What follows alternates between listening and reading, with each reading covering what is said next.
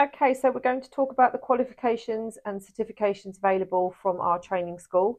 First of all, there are lots of abbreviated words around. They are in the industries and they are worldwide. So, regardless of where you're living, you may need to look at what locally is required for you to make sure that the courses that we have here and that we have had accredited meet your local bylaws, license requirements, and your insurance requirements. So just make sure that when you're looking at certification and qualifications, you understand the difference between a certification and a qualification, and you also understand the differences between the names that people give out. So there's CPD, there's OCN, there's ABT, there's level 4, there's like so many different names.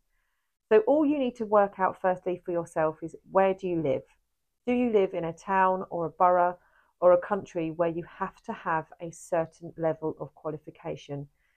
Qualifications are basically a level, a board level, where somebody, an external body, will have assessed their training course. They will have assessed their training course to the written word. They will have gone through every single element about that training course, how it's delivered, what handouts there are, what's the lesson plan, what's the schedule of learning, what's required by the students to submit, how long, how many hours do they need to work. So every training school out there will have had an accreditation or a governing body look at their courses for you to make sure that as a student, when you pick their course, you should have the full trust in that training course, that when you leave, you should be given the highest amount of education and that you get a really good certification or qualification at the end of it. The word accreditation and what that means is exactly what I've just explained about the fact that an external body, sometimes an insurance company, sometimes an independent company, will accredit your course. So what we do is, as a training company, we will send all of our paperwork off, all the course structure, all the details, the manuals, the lesson plans. We send that off. They come back to us if they're not happy and they require more information. And then once they're happy with everything, they will sign you off and say, yes, your course has been accredited, and now that course is ready to accept students. Each course will have different requirements for case studies, face-to-face assessment, even if that's required or not. So the different words that you'll see, CPD, stands for Continual Professional Development. There are different companies out there who award CPD points. There are different companies out there that have their qualification named as a CPD provider, but they don't actually appear on the CPD register. So just be aware of which company you're using. But in this country, this is the UK I'm talking about, we don't actually have a requirement in the tattooing industry for you to be doing a certain amount of CPD points per year. If you are a medical person, so you're a doctor, you're a nurse, you're a surgeon, they are required by law to keep their medical license. They must continue their CPD every year and they must attend a certain amount of hours per year training.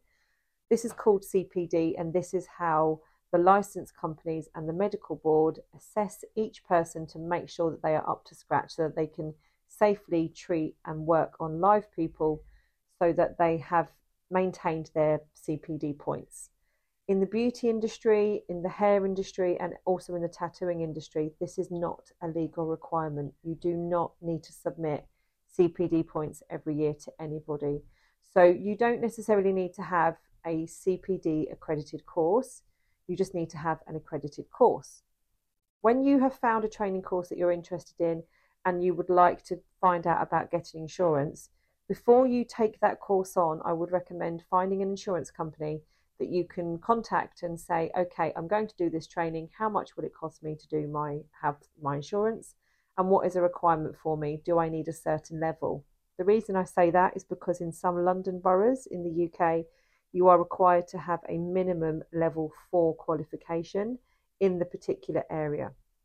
If you remember going back to college or school, you have GCSEs, you have A-levels, you have NVQs when you've left and you go to college, you've got BTEC courses.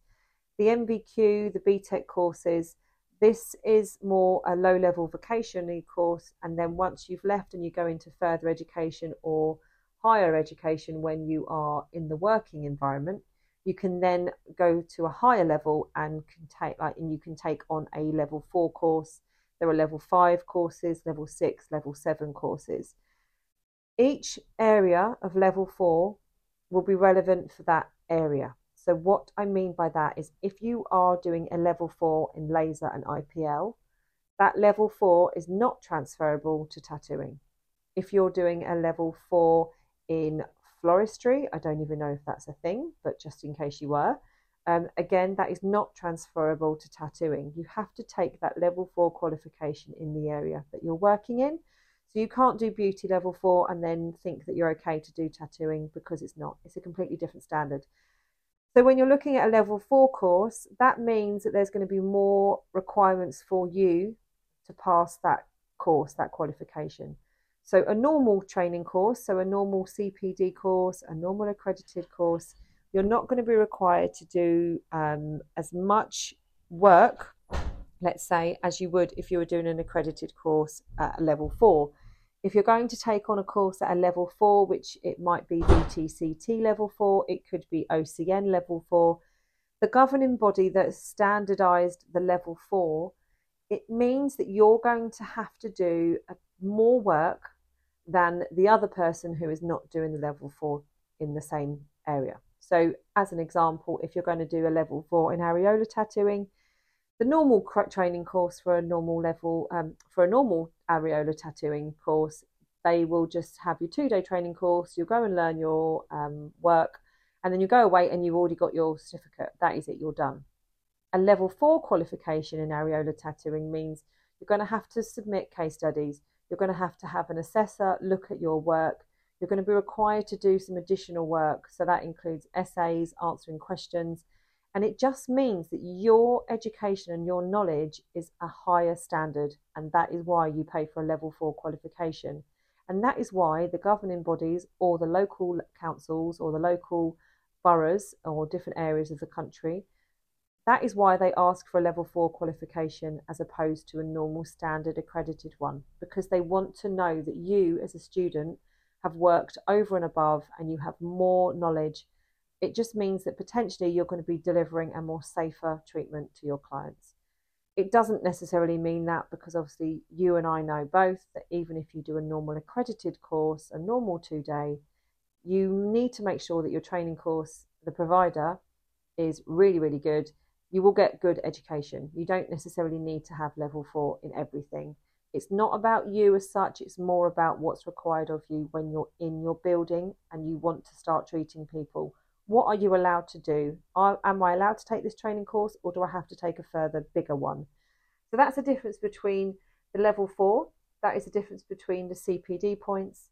And then the other word, so ABT is an insurance. It's the Association of Beauty Therapists. They are a insurance company. They are really good. They'll give you discounts from us. I'll give you a name and a code. Once you've trained with us, you can get insurance through them. ABT are the people that accredit our courses. So we send them all the details. They all say yes or no, and then they get accreditation. So our courses are passed. So ABT is just, that's what the word is for that. Now, certification and qualifications, as long as you have completed your case studies, you may get a certificate on attendance. A certificate of attendance when you're at the training school means that you've attended. A certification which means of completion, it means you've actually completed your training course. So just be aware of what training certificate you may have got on the day. Here at the PMU school, we do lots of level 4 courses, and it just means that on the day you're going to go away, you will get a certificate, but that is not your level 4 certificate. You will need to submit your additional work before you can then get your level 4 certificate. That's an external governing body, again, that we send it off to, and they will check everything through. If it's not up to scratch, obviously they're going to come back. But if they find it's up to scratch, then we'll be awarded your level 4 certificate. So it is a longer process, but obviously there's a reason why. So it's because you're getting a better qualification in the long run. So I hope that clears up the difference between qualifications and certifications. If you are doing a masterclass, or you're doing the Areola Pro course with us, or something that's more of like a 1-day, and you're upskilling and you're learning an advanced area of treatment, then what you will get is you'll get a certificate. These courses do not need to be accredited because you've already got your certificate in that area. So if you think about it, you've already gone away, you've already done all your permanent makeup training. Say you're doing a masterclass in hair strokes, you've already got insurance because you're already trained in that area anyway. You're going to choose to come to somebody to do a masterclass. We will give you a certificate on the day to show that you've been here, but just remember that the masterclasses are a choice that you're choosing to make yourself better. So they don't necessarily need to be accredited because the actual work that you'll get given is more adaptive. So we do have a schedule of learning, but usually when you're coming on masterclasses, we'll adapt the class to suit you as a person, as opposed to saying, right, this is what we do on a masterclass day, because masterclasses are more focused, advanced training courses. So I hope that helps you in your understanding of qualifications and certifications. And if you have any more questions, do please get in touch. If you are our students in the past and you are still doing your level 4, don't forget to send your workbooks over. Take care. Bye-bye.